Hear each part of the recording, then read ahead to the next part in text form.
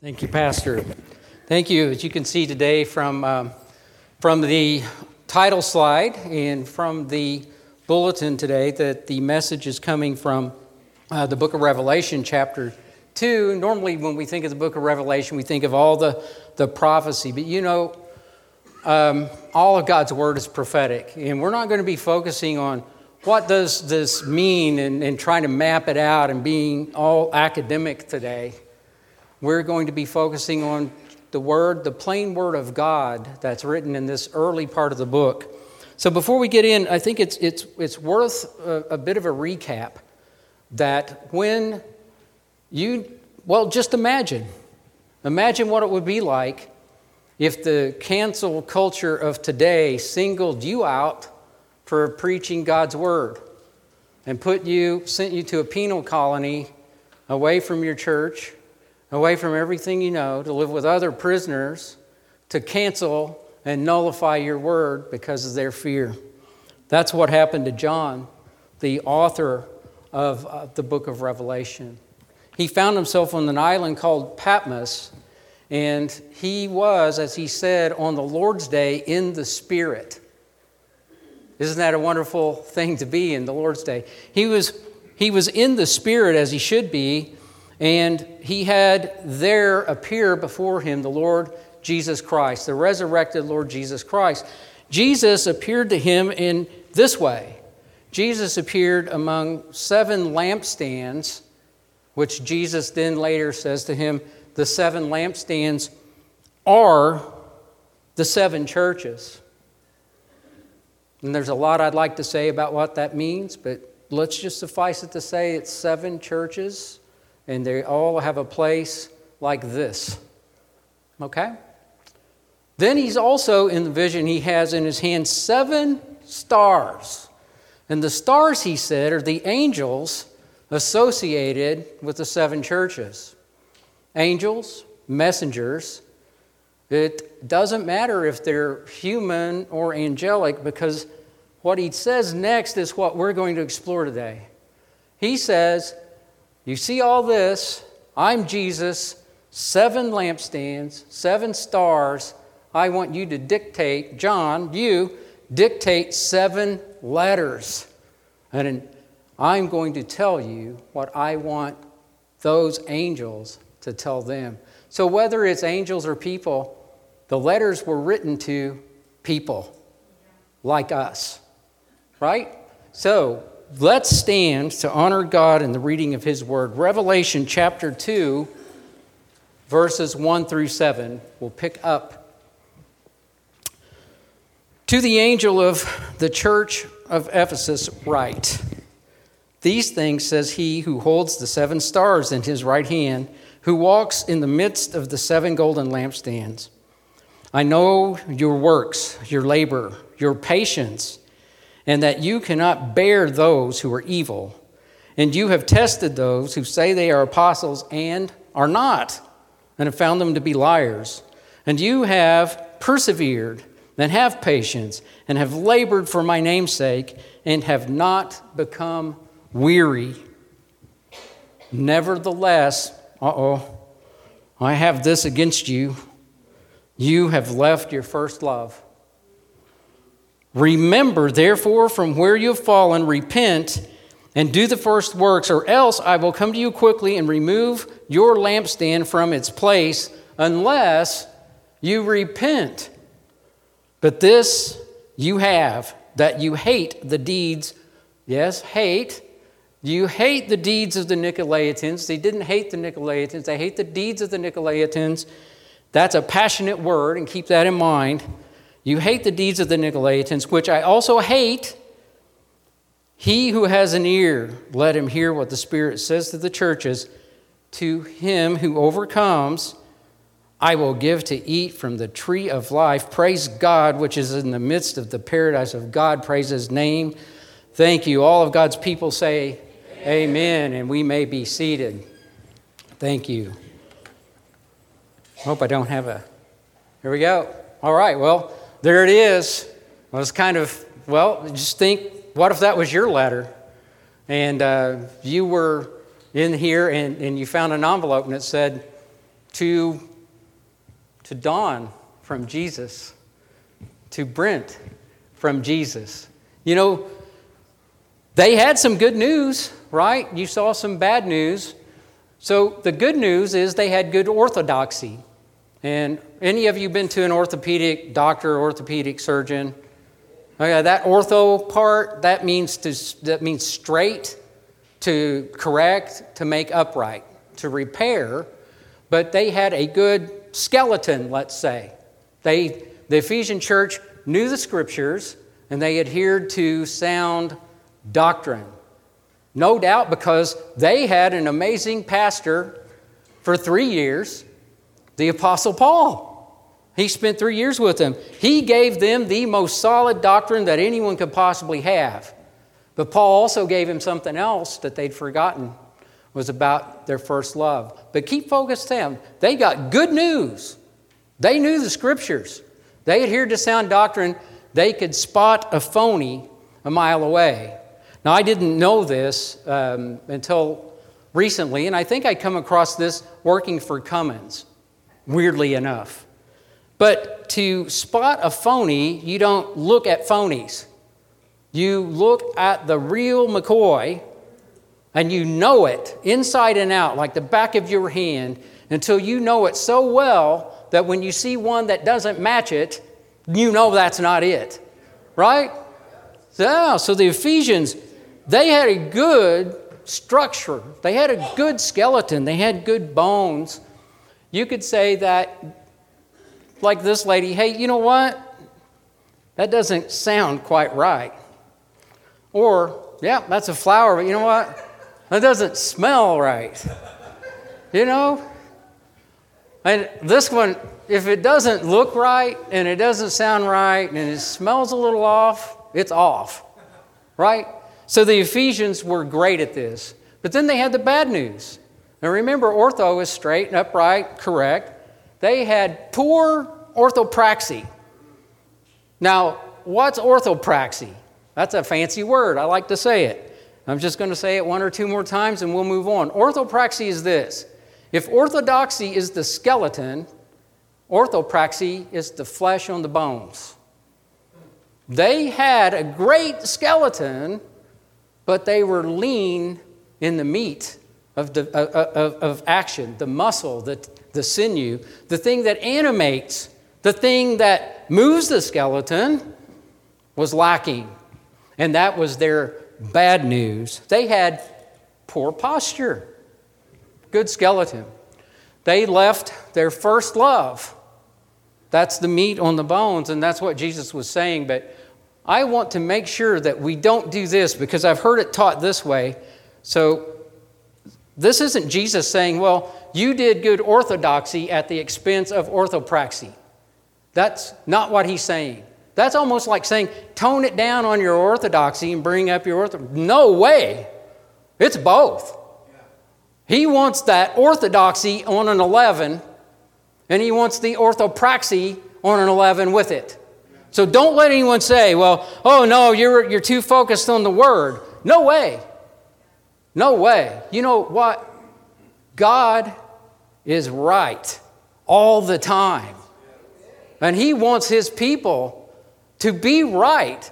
And when they're right, they honor him. But you can't just be right with your understanding of the word. You have to be right with your delivery of the word. So it's not an either or. So we want to know, well, they left the first love. What's that mean? I can tell you right now, I have books in my library. I have access to books. We have online. There's a world of knowledge and a little understanding today. So what is first love? I decided to just pray and see what I got. Well, first love to me, and I'm thinking through what I know the scriptures say about love, and we'll look at that in just a bit. The first love is a flirtatious kind of love. It's a courtship kind of love. And the words that kind of go with that is there's a yearning, there's a thrilling, there is passion, attraction, there's a playfulness. And I will tell you, God is all of those things for us. Every one of those things. And if you're not feeling it and you're not experiencing it, then praise God. This letter to the Ephesians is for all of us. It's for us, right? But over time, that first love gets even better. More stuff comes, stuff you didn't expect. There's now a learning. You've learned each other. You're learning more about what it means to be in a relationship and not all this, hey, let's just run off together and have a dessert under the moonlight or whatever. There's more to it. There's faithfulness that comes along. With the passion comes compassion. With the attraction, there's this newfound affection. And it deepens. There's a gentleness that grows. And we learn in the Scriptures that the Ephesians had some of these things, but not all of these things, right? So if it's not a first love, let's call it maybe a second love or a next love. In a second stage of love, especially I think those of us who are married won't really argue unless you're one of the rare ones, let's just put it this way. A second love has all that great stuff: dependability, reliability, security, generosity, compassion, affection, knowledge of each other. But the yearning and the thrilling, the attraction and the playfulness, just like the font on here, it starts to fade just a little bit, right? Well, it doesn't mean there's anything wrong with the learning and the faithfulness and the gentleness. That's great. That's foundational and that's good stuff. But it does mean that there's now this loss a little bit of that first honeymoon kind of love. And over time, it just fades and you've got the second love. I think that's what happened with the Ephesians. And looking at the Scriptures, I believe it's this. Paul encountered the Ephesians and poured his heart out on them in the mid-AD 50s, 50 years after the birth of Christ, right? When the Lord appeared to John, the Lord appeared to him. By the time John wrote this letter and pinned it down, it was somewhere in the AD 90s. That church that Paul labored so much for, the new generation, the second generation had come. And they learned all these wonderful foundational love aspects from their spiritual mothers and their spiritual fathers. They learned the orthodoxy, but they weren't there for the passion. They didn't see it firsthand. And it may have started to be die down, but after 4 decades, the babies that were born when Paul was there are now 40 years old. They were the ones at the helm. They're running the church. And they, as a second generation, either needed to discover or rediscover what is that first love. Praise the Lord. Revelation 2:5. Revelation 2:5. I want you to look at it if you have your Bible. I'm going to look at it again. So Revelation 2:5 says to do some simple stuff, or it sounds simple. And I've just learned over time to read the plain words on the page and just do what it says, right? So it says 2:5, remember, that's a verb. Got that one. From where you have fallen, repent and do the first works. That's some activity for me to correct my love problem. Remember, repent, and then on into the end of that verse, it says if you don't, if you can't, whatever excuse you make, I will remove your lampstand from its place. That doesn't happen to Blessed Life Fellowship, right? We don't want to look at this as a forensic study on the Ephesians. If he's talking to us, we're going to remember, we're going to repent, and we're going to keep the lampstand lit. Because you know what? It's so much easier to keep a fire lit than it is to rekindle it after it's died down. Praise the Lord today. Hallelujah. All right. So the words on the page, they come in this order. Remember came first and repent. I I think I've said this before. I don't argue with the Lord anymore. I don't second guess the Lord anymore. I just read the words that He gives me and I take them for what they are. Jesus said to do them in this order: remember and repent. So I'm going to start with remember. Start with remember. So God, the good news is, it sounded pretty dire, but the good news is very good news. God gives second chances. If you have your bulletin, you got blanks there. The red words with the underline, that's a clue for you in your bulletin. God gives second chances to recapture first loves. Isn't He good? He's never not good, which means He's always good all the time. Praise His name. Second chances to capture first loves. The fire of the first love is rekindled only through remembrance and repentance. And why do I say that? Because if it took three things, Jesus would have said to give us three things to do, but He didn't. He said for us to remember and to repent.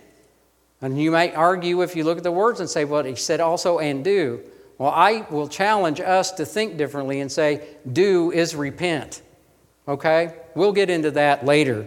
Jesus said to remember first. I want to remember first. Well, I want to remember, then I must know somehow God doesn't ask us to do something He doesn't equip us to do. And He used a word in this scripture called agape. There are tons of words in Greek for agape. For love. Agape is the upper crust. Now, I don't want us to think this way. I don't want us to have these black and white lines and be so academic. I will challenge us to think of agape as the consummation of all those other love words. That it's not just unconditional, universal, but it's also enduring, familial, brotherly, sisterly, romantic, a love for yourself because that's a second and great command. You're in it, right? And a playful, flirtatious love. I challenge you to think of it. God is all those things to you. And when He says agape, He means all of it. That's the kind of love they left. They had good stuff. They had the pragma. They had the storge and the philia. But I think they probably lost some of the eros, the romantic love. I think they had that wane there. And ludus, which is that playful and flirtatious love. I would like for us then just to get to know the character of the God that loves us and how He loves us. If we remember how He loves us, surely that's the kind of love they forgot and that the Lord is wanting them to rekindle, right? Go with me to Hosea. Hosea chapter 2. If we don't think that God has an element of romance in His love for us, we need to think again. The scriptures are replete with God's romantic love for His church. In Hosea chapter 2, starting at verse 14, God is talking about His relationship with Israel. So this is the prophecy in the Old Testament. God's special people, Israel, the church of the day. And here's what God is saying to them. Hosea chapter 2, starting in verse 14. I'm going to use the New Living Translation for this one. God says, I will win her back once again. I will lead her into the desert and speak tenderly to her there. I will return her vineyards to her and transform the valley of trouble into the gateway of hope. She will give herself to me there as she did long ago and when she was young, when I freed her from her captivity in Egypt. When that day comes, says the Lord, you will call me my husband instead of my master. Verse 19, I will make you my wife forever, showing you righteousness and justice, unfailing love, and compassion. That is a romantic love that God has for us. And as we go, and I want you to look at these words and the types, I can tell you I've experienced the playful and flirtatious love of God. We might actually get to take a closer look at that today as we move on. All right, so the word agape, that's the kind of love the Ephesians neglected. So in your bulletin, I was talking to the pastor this morning after I set all this up. It's like, the bulletin, I'd rather you strike it out, because I think the bulletin says the kind of love the Ephesians had left. And it sounds like that's the good kind, then they had it. So the point is, the kind of love the Ephesians neglected was agape love. Jesus didn't reprimand them because they had no love at all. They had just lost some of these more passionate aspects of their love, the flame or the fire. Remember the kind of love is the agape love when you remember the passion of Jesus Christ. Passion is expressed in emotion, but more than emotion, passion is expressed in sacrifice. Amen? Two of us. All right, good. Hey, no one wants to be alone. All right. Passion is expressed in emotion. Passion is expressed in sacrifice. There was not an ounce of self-serving blood in our Savior Jesus Christ, who left a throne to sacrifice His body for our sins. Not 1 ounce. If you asked Him, do you want to come to earth and be crucified?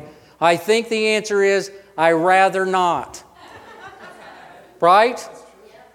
But what did He say in the garden? Not my will, your will. Sacrifice to His Father. Being in agony, He sweat drops of blood. That blood that come out of Him wasn't because of worry for Him, not to the point of the fact that He was worried for you enough to go through the agony. Yeah, He dreaded it. He sacrificed His comfortability. I don't know what else to say. The passion of Jesus fuels our passion. That's what we need to remember. We remember also that it's not just the passion of the Lord. If the Lord poured His passion on us, He gave us such a supply that we can share passion for all eternity and never run out, because there's an infinite supply of passion in Jesus. The passion of Paul happened in Ephesus, this very church where the letter was written. It says the passion of Paul happens in Acts 20. He said, "For 3 years I did not cease to warn everyone night and day with tears." There was not 1 ounce of self-serving tears in that Apostle Paul. Those tears were squeezed from his eyes because of his sacrifice and his love, his agape, his first love that he was pouring out in Ephesus. And only that, he didn't get financial support. He said for 3 years, he was there 3 years, and he said, "These hands provided for my necessities." If that's not passion, I don't know what passion is. I'm going to come live with you 3 years, send you no bill, expect nothing from you, teach you night and day with tears in my eyes. That is pouring out your heart. And it wasn't that the Ephesians didn't have agape. They surely had it. They had it because their shepherd had it. And when they found out they're going to lose their great shepherd, Paul, look at what happens in Acts chapter 20. They wept freely, openly, men and women. Public display of affection. They fell on Paul. They fell on his neck and they kissed him. Agape love is characterized by passion. And passion is a willingness to sacrifice. One way to remember is to look at your family photos. Now, you young people, you don't know what it's like to have to, where's that photo album? And you page through, no, it's over here, it's this page. They've got their pictures all named, indexed, they're on their phone, infinite memory and all the whatnot. But we used to have to do the whole book thing. But if you page through your precious family moments, we're all in God's family, right? They didn't have photography back then, so I had to use my imagination and some play actors. But these are precious family moments. Can't we remember them? I might suggest that we get an illustrated Bible Or develop even better yet, enlarge our hearts so that our imagination paints pictures for us when we read the Word, right? Thank you. Thank you. Precious family moments. Here's a precious family moment. Digital photography. That's Samara. That's Samara's honeymoon.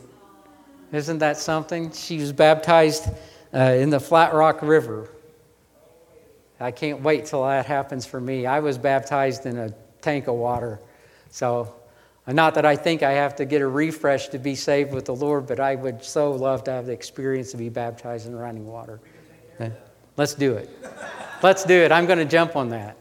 All right. All right. So, Samara's honeymoon there. Remember your spiritual mothers and fathers. This is my Poppy Reuter. This man was a soldier in World War II. He was called by his country to serve. He crawled in the mud in the night in France and in Germany on his elbows and knees, he said, to avoid the enemy fire because he was on a mission for democracy, for freedom. And he had his life on the line, his skin in the game, young man, bullets overhead. They liberated city after city in France. Look at the joy on their face. And they could smell the victory coming. They had overcome because they had the prize in their mind. Freedom and democracy is worth dying for. It's worth sacrificing for. They had a passion. They had an agape that sent them through the mud and kept them going, and a light at the end of the tunnel. That's my Poppy Reuter. Poppy Reuter was a saint. He come back into the United States, the land that he helped to liberate, and the Lord called him to be a preacher. He was a soldier and he was a saint. His obituary said that he was a wonderful man who loved the Lord with all his heart. Whew. You know, go with me to the book of Hebrews. We have to remember, church. We can't be asleep, and we can't forget. Let's go to the book of Hebrews. Hebrews chapter 11, starting with verse 35. Poppy Reuter crawled through the mud in the night with bullets whizzing over his head. Others were tortured, we said, refusing to turn from God in order to be set free. They placed their hope in a better life after the resurrection. Some were jeered at, and their backs were cut open with whips. Others were chained in prison. Some died by stoning. Some were sawed in half. Others were killed with the sword. Some went about wearing skins of sheep and goats, destitute, oppressed, and mistreated. They were too good for this world.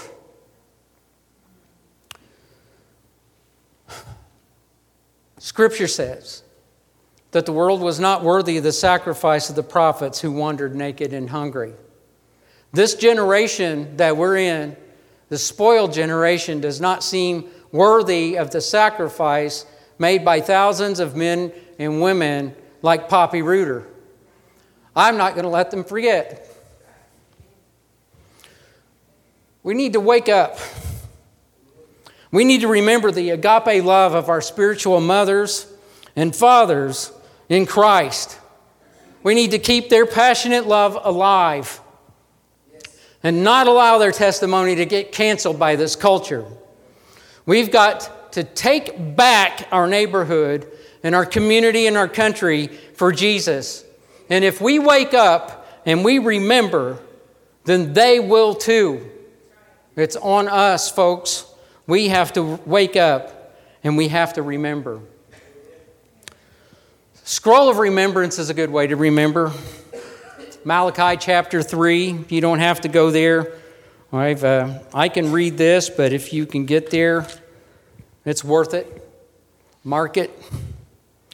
A good way to remember and never forget is to write stuff down. Write stuff down.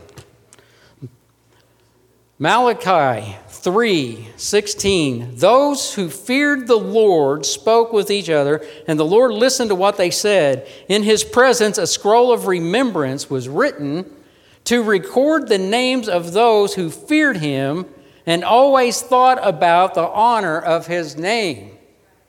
They will be my people, says the Lord of heaven's armies. On that day when I act in judgment, they will be my own special treasure. Praise the Lord. A scroll of remembrance, but who's Oscar Peters and who's Bill Scott? Who's Geneva Saying? You know, we're going to hear more about them as we go. But just because I know I build up all this mystery and tension, I'll give you a little bit. Bill Scott was a mentor of mine when I was a young minister in the Lord. And he came to help me. And I'll never forget him. He's on my scroll of remembrance, and he's on the Lord's scroll of remembrance. His name's written on the Lord's book of life. And he's with the Lord today, as a matter of fact. Oscar Peters was a man I ministered to that ended up ministering to me, as the way it often happens. And so was Geneva Saying. We'll hear more about them later. But wow, what can I say about this? If we remember anything, we remember the passion of Christ, because it's the passion of Christ that is the power of the church. It's the passion of Christ that is the purpose of the church. If it's not about Jesus, it's not. If it's not about Jesus, it's not. Amen? Praise the Lord. Jesus' passion poured out eternal, infinite supply of forgiveness. Eternal, infinite supply of agape on me. How dare I hold it back and be stingy with it? He poured it out on all of us. There's an eternal, infinite supply of agape, and we keep it in a can. We can't. We have to remember what it cost Him. That's what it cost Him. Whips and nails and humiliation. Praise God, He rose in power. Oh, my hero forever and ever. If it's not about Jesus, it's for naught. That's where our love comes from. And that's our mission. Praise the Lord. Okay. Revelation 2:5. The Ephesian church was at risk. Said to remember. We've gone through the scriptures and we've been on a little bit of a stroll down memory lane, haven't we? It's time to look at the second part. Second part is repent. You see, it can't be just one. It takes two sticks to create friction. And that's how you start a fire, right? Remember and repent. Those are the keys to rekindling the flame. Bulletin time. You've got one empty blank here. Repentance requires a change of heart and mind, evidenced by a change of. And it didn't say just repent. It said repent and do. Repent and do the first works. It's a change of behavior. Once you remember, and it does something to you, it's like, I am not going to let that erase that. My Poppy's name is in the book of life. He's eternal. He's in heaven. His testimony is eternal. I'm not going to have it shunned. I'm going to mention him till my dying day. He's my spiritual father. I might not even know the Lord if it weren't for him. I owe him, and I'm going to honor him. I got to change my behavior because so long I sat quiet and thought about my dear Poppy Reuter and didn't say anything to anybody. That's not right. That's not right. We can't do it. And it's not just that. You all have a Poppy Rooter. You have a mamaw somebody, or a mom, or an uncle, or even someone just in your neighborhood, someone that you bumped into. Somebody spoke the word of God to you and changed your eternal destiny. Praise God. We're going to have to change our behavior because we owe telling of that story. Acts chapter 21. Please open the Bible. Please open the Bible. Acts chapter 21. I'm going to have to pick one of my Bibles here.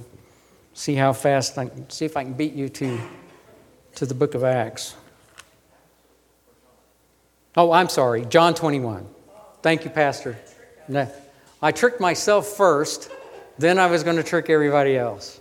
Yeah, it's John 21. John 21. All right. Repent and do. Repent and do. Do you remember Peter? I feel so bad for Peter because this story keeps over and over about Peter needed to repent because, well, geez, how would you like that for all eternity? We're no better, people. You know, when we get in eternity, we're all going to have the same. We're going to realize we probably did more denying than Peter ever did. Under less pressure. Right? Right? Under less pressure. So let's not pile it up there. Here's what we need to do.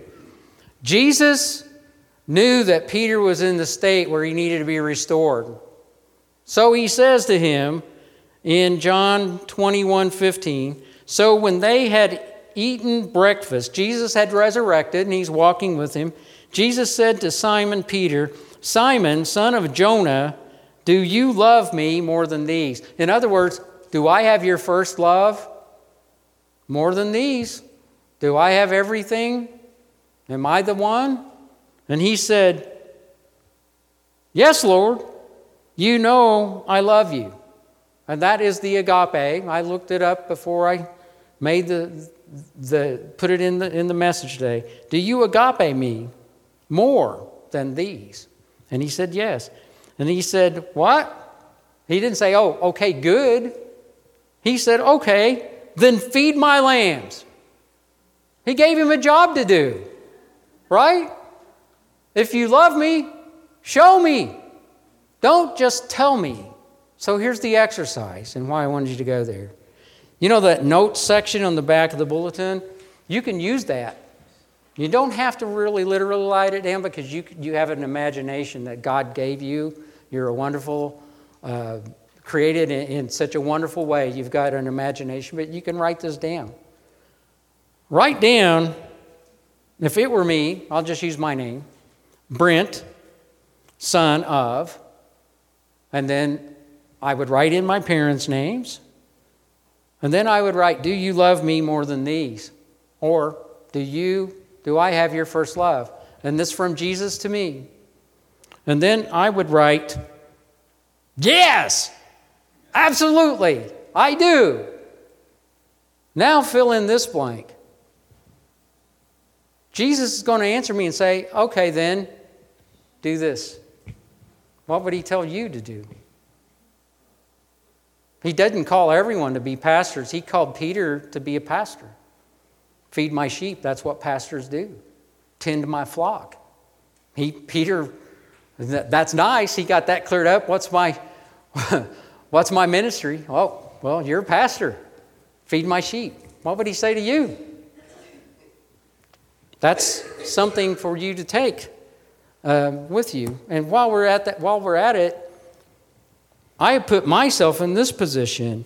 What if I came to church and it wasn't just about the Ephesians or all the congregation? What if it got down to the personal level? And the pastor, who would be the angel of the church at Blessed Life, sort of equivalent, came to me and he said, well, something amazing happened to me. Last Lord's Day, I was in the Spirit and Jesus appeared and he said he wanted me to write this letter and give it to you, Brent. I don't know about you, but if I would be fear and trembling just reaching for the envelope. I know what he said to the Ephesians. That's tough enough. We've been talking about it for quite a while this morning, right? What would he say to me? Wow, if we think we're standing on solid ground, we better be careful. What's in your letter? Wow, I don't know. I don't worry about that so much. I got to take care of my letter too. We're all in it together. I think he has a letter for each of us. And I think the Holy Spirit will read it to us if we spend time with him. Because I have a pretty good idea what he might have to say to me. And that's the same for all of us, isn't it? Yes, it is. There just seems to be this language that I'm reading here in Revelation 2, because he said, you've lost your first love. Remember and repent. And then he said, do the first works. First love and first works have a relationship. They're connected, aren't they? Absolutely connected in God's Word today. Revelation chapter 2, first love, first works, and you combine those two and whoosh, that's the sound. If you've ever gotten up cold because you were camping and you let your fire burn out, you've got to get down on your knees and blow on the fire to get it going. And you put leaves on it, right? And there's ember, and you get a stick and you kind of get the hot embers and you put little twigs and you blow. And finally, whoof! But maybe that's what we need to do, is get on our knees to rekindle this fire. Because once we let the fire go out, you have to get on your knees to get it going again. And that might be a very big key to what we need to be doing. And Lord, I can tell you, when you wake up at 4:30 in the morning, because you're an early riser, and because everybody in the tent and in the bunkhouse snores, because they're all old guys like you, and the fire went out because the person tending the fire gave up on it, and you're up. You really want to start a fire at 4:30 in the morning in the woods because it's cold, right? So you start doing whatever it takes. All right. Well, repent and do the first works. Matthew chapter 25 gives us an image of the throne judgment. And Jesus has an opportunity here where he's welcoming in those that are going to inherit eternal life. And they're kind of befuddled because they're sort of a humble bunch. But he said, welcome to this eternal paradise. I was hungry, you fed me. I was thirsty, you gave me a drink. I was naked, and you gave me clothes. I was in prison, and you visited me. I was sick, and you visited me. Well done. Here's your reward. And they said, Lord, when did we see you naked and clothe you? When did we see you hungry and thirsty and give you food and drink? And when did we see you in prison and come to visit you? And Jesus said, whatever you did for the least of any of these, you did that to me. If we love each other, we're loving Jesus. If we pour our first works to restore our first love, and we love one another, Jesus said that's how they'll know you're mine, your love for one another. If we pour our works out on each other in the name of Jesus, we're doing it for Jesus. Scroll of remembrance. I want to be like Tabitha. Tabitha, who fondly remembered for all eternity. Why? Because she did the first works. She put her agape into action. This was the reference to Acts, and I'm not kidding this time. You can go to Acts chapter 9. I'll read it. You don't really have to go there, but please follow if you want. Acts chapter 9. There was a believer in Joppa named Tabitha, She was always doing good things for others and helping the poor. Wasn't that the same ones Jesus mentioned that got fed and gave drink and water, and probably she gave them clothing? I know she did, because it mentions it right here. It says, and she became ill and died, and her body was washed, and she was laid in the upstairs room. But the believers heard Peter, praise God, there's hope here, was nearby at Lydda. So they sent 2 men, please come as soon as possible. So even though she was dead, there was a famous evangelist nearby, and they called that little glimmer of light.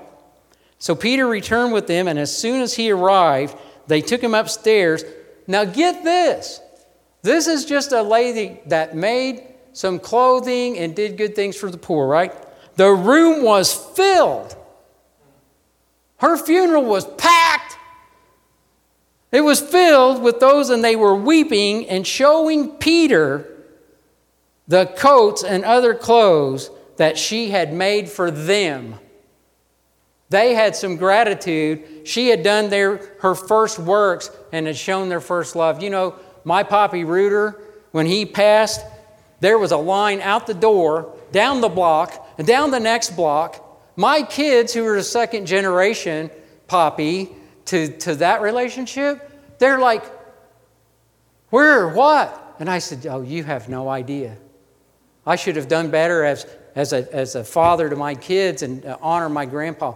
You have no idea what that man has done in the name of Jesus Christ. People were coming up to me I didn't even know. Your grandfather did this. Your grandfather changed me. Your grandfather when nobody else. And it went on for hours. Hours. This was a country man with 6th grade education. Maybe 8th. I can't remember. And it wasn't beyond the 8th grade. Hundreds of people. I want to wonder what's going to happen when I'm in the box. Who's going to show up? What have I done? What have you done? Let's live our lives like tomorrow's our last day. Because you know, it could be. It could always be. Tabitha, immortalized in Scripture because she made some clothes and took care of the poor. Oscar Peters. Well, what about Oscar? Oscar Peters is in heaven today. I was his pastor in the mountains of Tennessee. Oscar was an older gentleman. And I don't know what it was, but Oscar poured his favor on me. And I think he could see I needed help. You know how it is. And Oscar honored me. This was not given to me in a will. This was while he was living. He gave me, because he would fill in preaching. As a matter of fact, when I came there, he was filling in.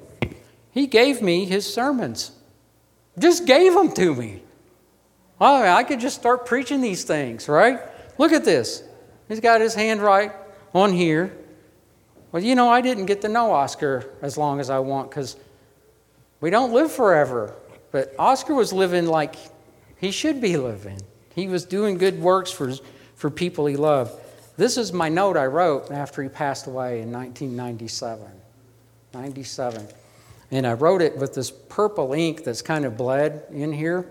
But I do remember writing this, and it says, I was saying this to our church family after Oscar passed. I said, you know, Brother Oscar was indeed a man who walked not of the flesh, but of the Spirit. He was sealed in the blood of Jesus Christ. And for this reason, he is free this morning and forevermore from the law of death. Because death has been swallowed up in life. And that I will never forget Oscar Peters. And to help me remember, it's because he did one of these first works on me. Praise the Lord, right? Bill Scott. You know, Jesus said, well, I was in prison and you came to visit me. And some of you have a jail ministry, and bless your hearts. You I think you've got the Lord's heart. And sometimes we're in a prison that's not got iron bars. I was once in a prison of my own mind, and I felt like the devil was trying to consume me. And that's when Bill Scott came along. Bill Scott came along and offered to be my mentor without saying, "You need a mentor." He became my mentor, and he earned being my mentor because he loved me. He loved me, why? Because of me? No. He loved me because he loved the Lord Jesus Christ. And the God of our fathers and the Lord Jesus Christ and the Holy Spirit told him he had to love me, and he probably wasn't real happy about that. But he did. And this is what he gave me. He gave me his Hebrews book that he got in seminary when he was a young preacher trying to learn from God's Word, and he spent time with me, showing me how to build a porch. And while we were building my porch, he would talk to me and minister some to me. And then he gave me, this dirty yellow paper. This is how they got things done back in the days, kids. He actually had to push the typewriter key, and it was a machine, and it typed the letter, it went click. And it took some exercise. People had strong fingers back in the day. Don't mess with us. This is his typed notes and some handwritten notes. That's love, my friends. Especially when you want to be a minister of God's Word, to have a senior minister of God's Word give you his seminary material and his own handwritten notes. That's doing the first works. There's Geneva saying, Lord, help me get through this one. Geneva Sane was bedridden. She was in a nursing home in Greenville, Tennessee, and I would go to visit her. She was the mother of one of the congregants of the Long Creek Christian Church, where I was a young pastor back in those days. I would go to visit her, and it wasn't long before I didn't look at it like, hey, the pastor's going to go visit the mother of someone, and I started to want to go visit her. I mean, sincerely, because she was ministering to me. I didn't know it when they asked me, can I go minister to her, that really what God had in mind was for me to get ministered to? I can't tell you what that means to me. I would be with her, and I would hold her hand, and you could just tell she loved the Lord. She didn't have much. But you know what she did have? She had a roll of paper towels and a box of magic markers. She talked to me enough to know that my dream was to have a log cabin in the mountains. And she drew this for me on paper towels with magic markers. Wow. Mountain folk art changed my life. I will not forget Geneva Sane. Thank you, Lord. Samantha. Sorry, baby. We was early in our relationship, and we were struggling financially. Those are some nice times after they pass. At the time it didn't seem so good. But all that we've been through. And with her sweetheart, rather than spend money, she made this. And the kids put in little love notes in here. I took them out because if you guys get snoopy, I didn't want to get embarrassed, because there was some of that romantic, flirtatious kind of love in here too. But on the box it says, when you feel sad or blue, open this box and remember how much we love you. Happy Valentine's Day. I will have this till my dying day. Samara has watched her daddy study for years, and she knows Daddy may have 7, 8, 9 books open. Handmade bookmarkers. I would be lost without them. And it's not just that each one of them has a Christian cross. Each one there's not two the same. She does each by hand. She's got some laminated with different color ribbons, and she made one or two by special request. And I will have these with me until my dying day. Thank you. Labor of love, Samara. And you know what? There's too many to mention because you've already changed my life here. You're my family. And the Blessed Life Fellowship has blessed my life with a first works and a first love. And I thank you all for it. Heidi Rowe, I asked, what are your healing scriptures? And I don't know if many of you, Heidi and I have some things in common when it comes to healing and our journeys and what we've had to deal with and been through and experiencing the Lord's healing. And she wrote them for me. I think they're getting kind of famous now. I think I heard a printer going off yesterday. She wrote these for me, and I began to meditate these, and I began to pray these out loud and walk my house and say these and declare these. And you know, they say you came into the world with nothing, and when you leave, you can't take anything with you. I'm going to defy that. All this paper won't go with me, but these words are written in my heart, and my heart's going to heaven, and I'm taking it with me all the way. Thank you. Praise God. And this one is Poppy Reuter again. Hey, you know, Poppy Reuter wrote, and this is his writing, he says, my first 3 songs written by me, Romar. That's his name, Romar. That's why he wouldn't be called Poppy. What if you were Romar? You'd want to make up a different name too, right? I mean, don't get down on him. Poppy was a nice cover for Romar. So he wrote, first 3 songs written by Romar. Here's the titles, and I guarantee you can't listen to these. It's just him and a guitar, and you will bawl if you listen to this. Liberty through the blood.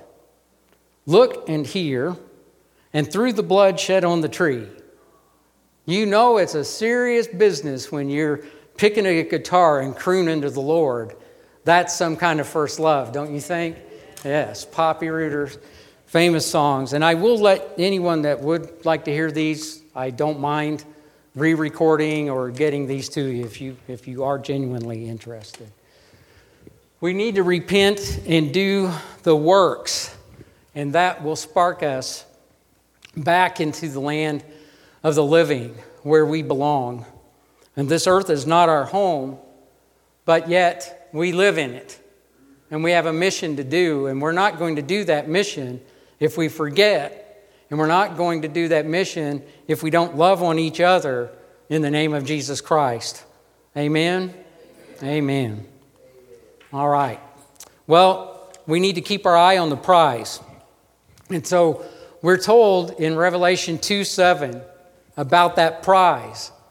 If we remember and we repent and we rekindle that flame, to those who overcome, I will give to eat the right to eat from the tree of life that is in the paradise of God. We have to keep our eye on the prize. Now, what's that?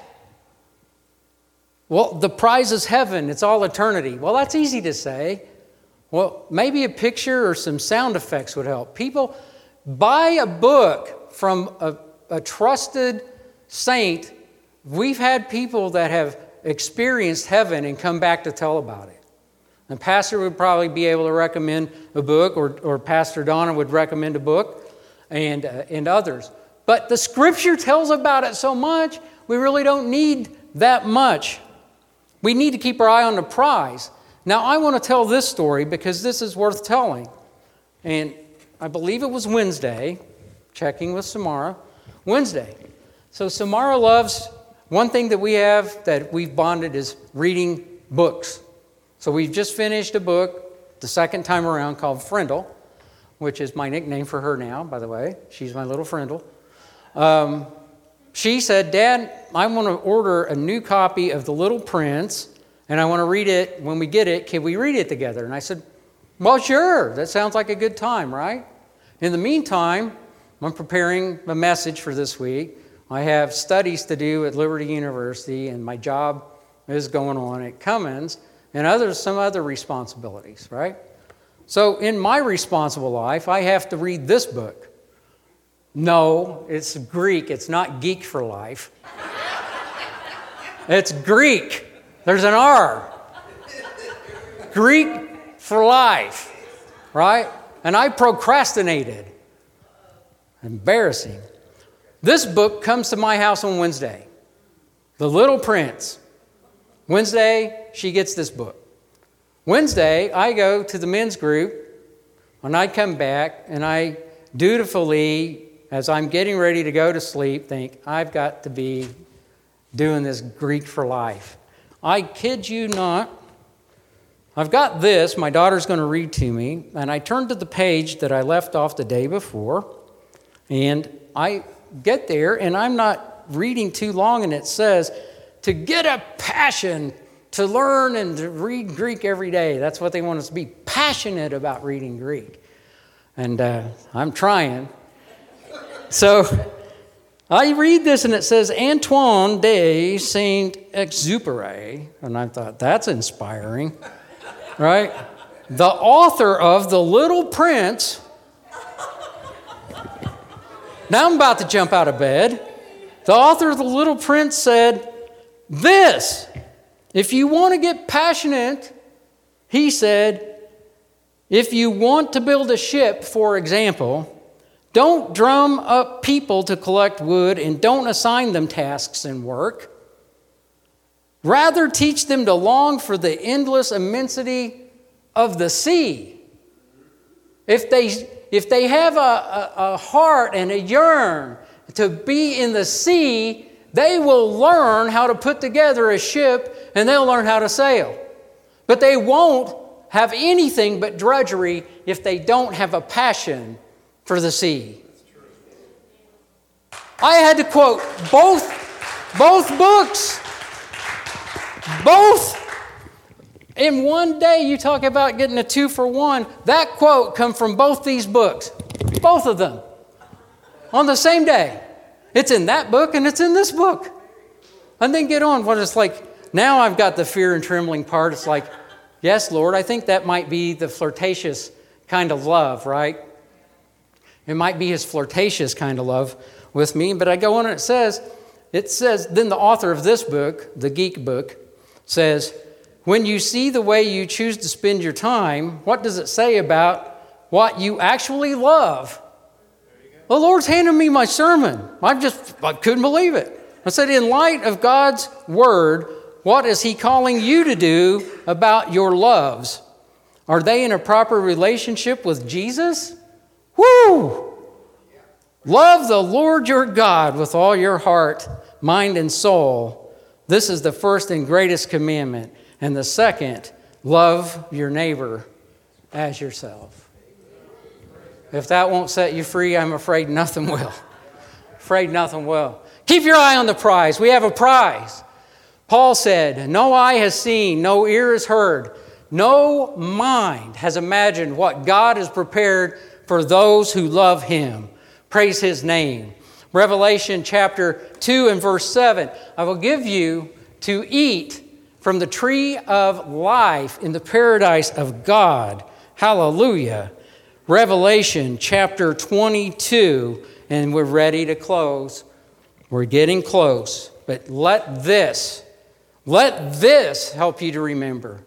Let this return you to your first works, and let this recapture and rekindle your first love. Revelation chapter 22, he showed me a pure river of water of life, clear as crystal, proceeding from the throne of God and the Lamb.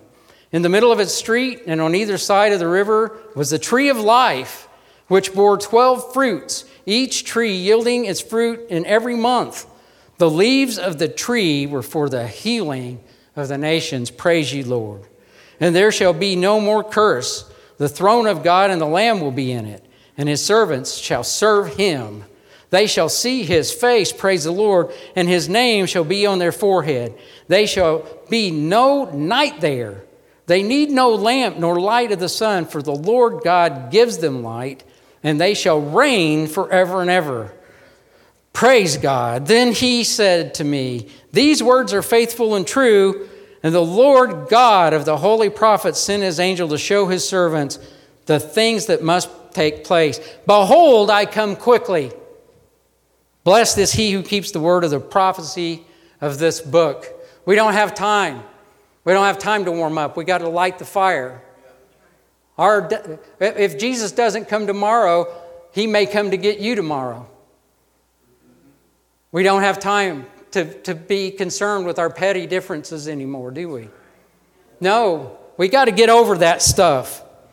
Jesus said, I'm coming quickly in verse 12. My reward is with me. I want that reward, don't you? Yes.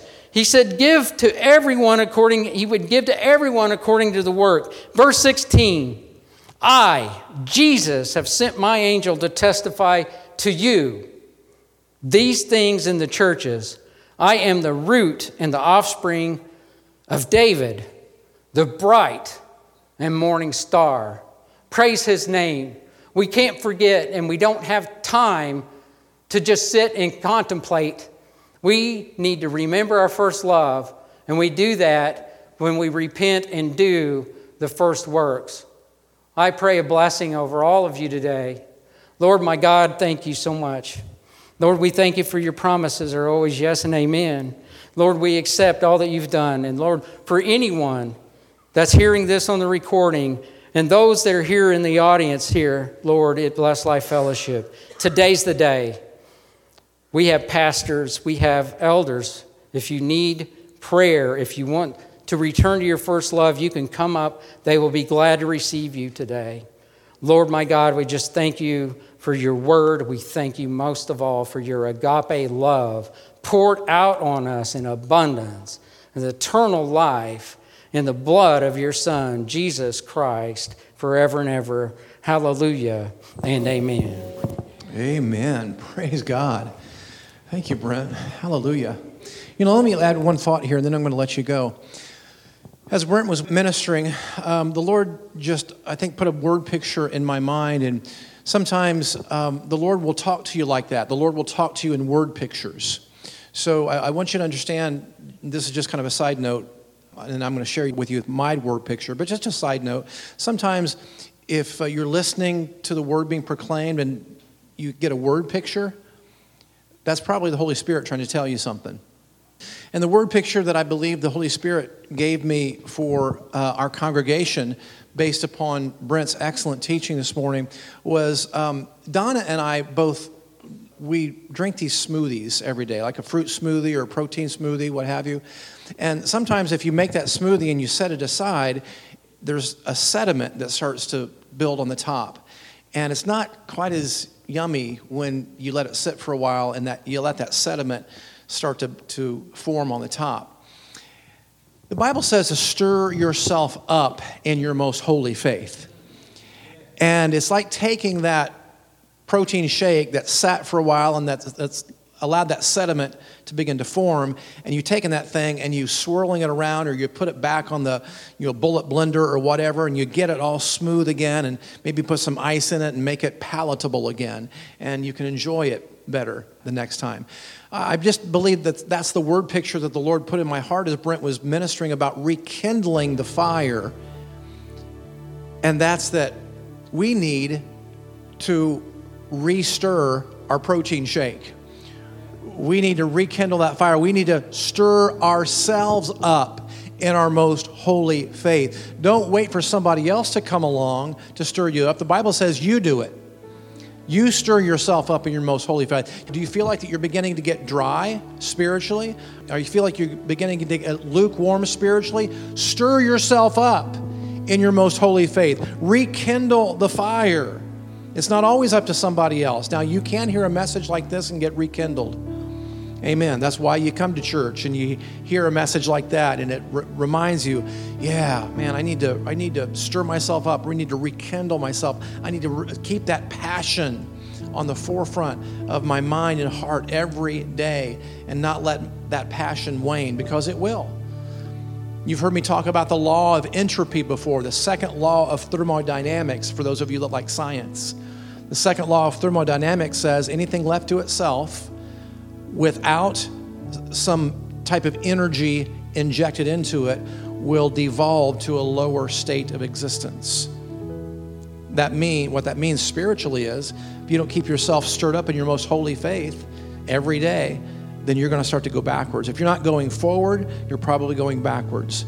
So Brent, thank you for that excellent teaching, brother. That was real. Yeah, hallelujah. Hallelujah.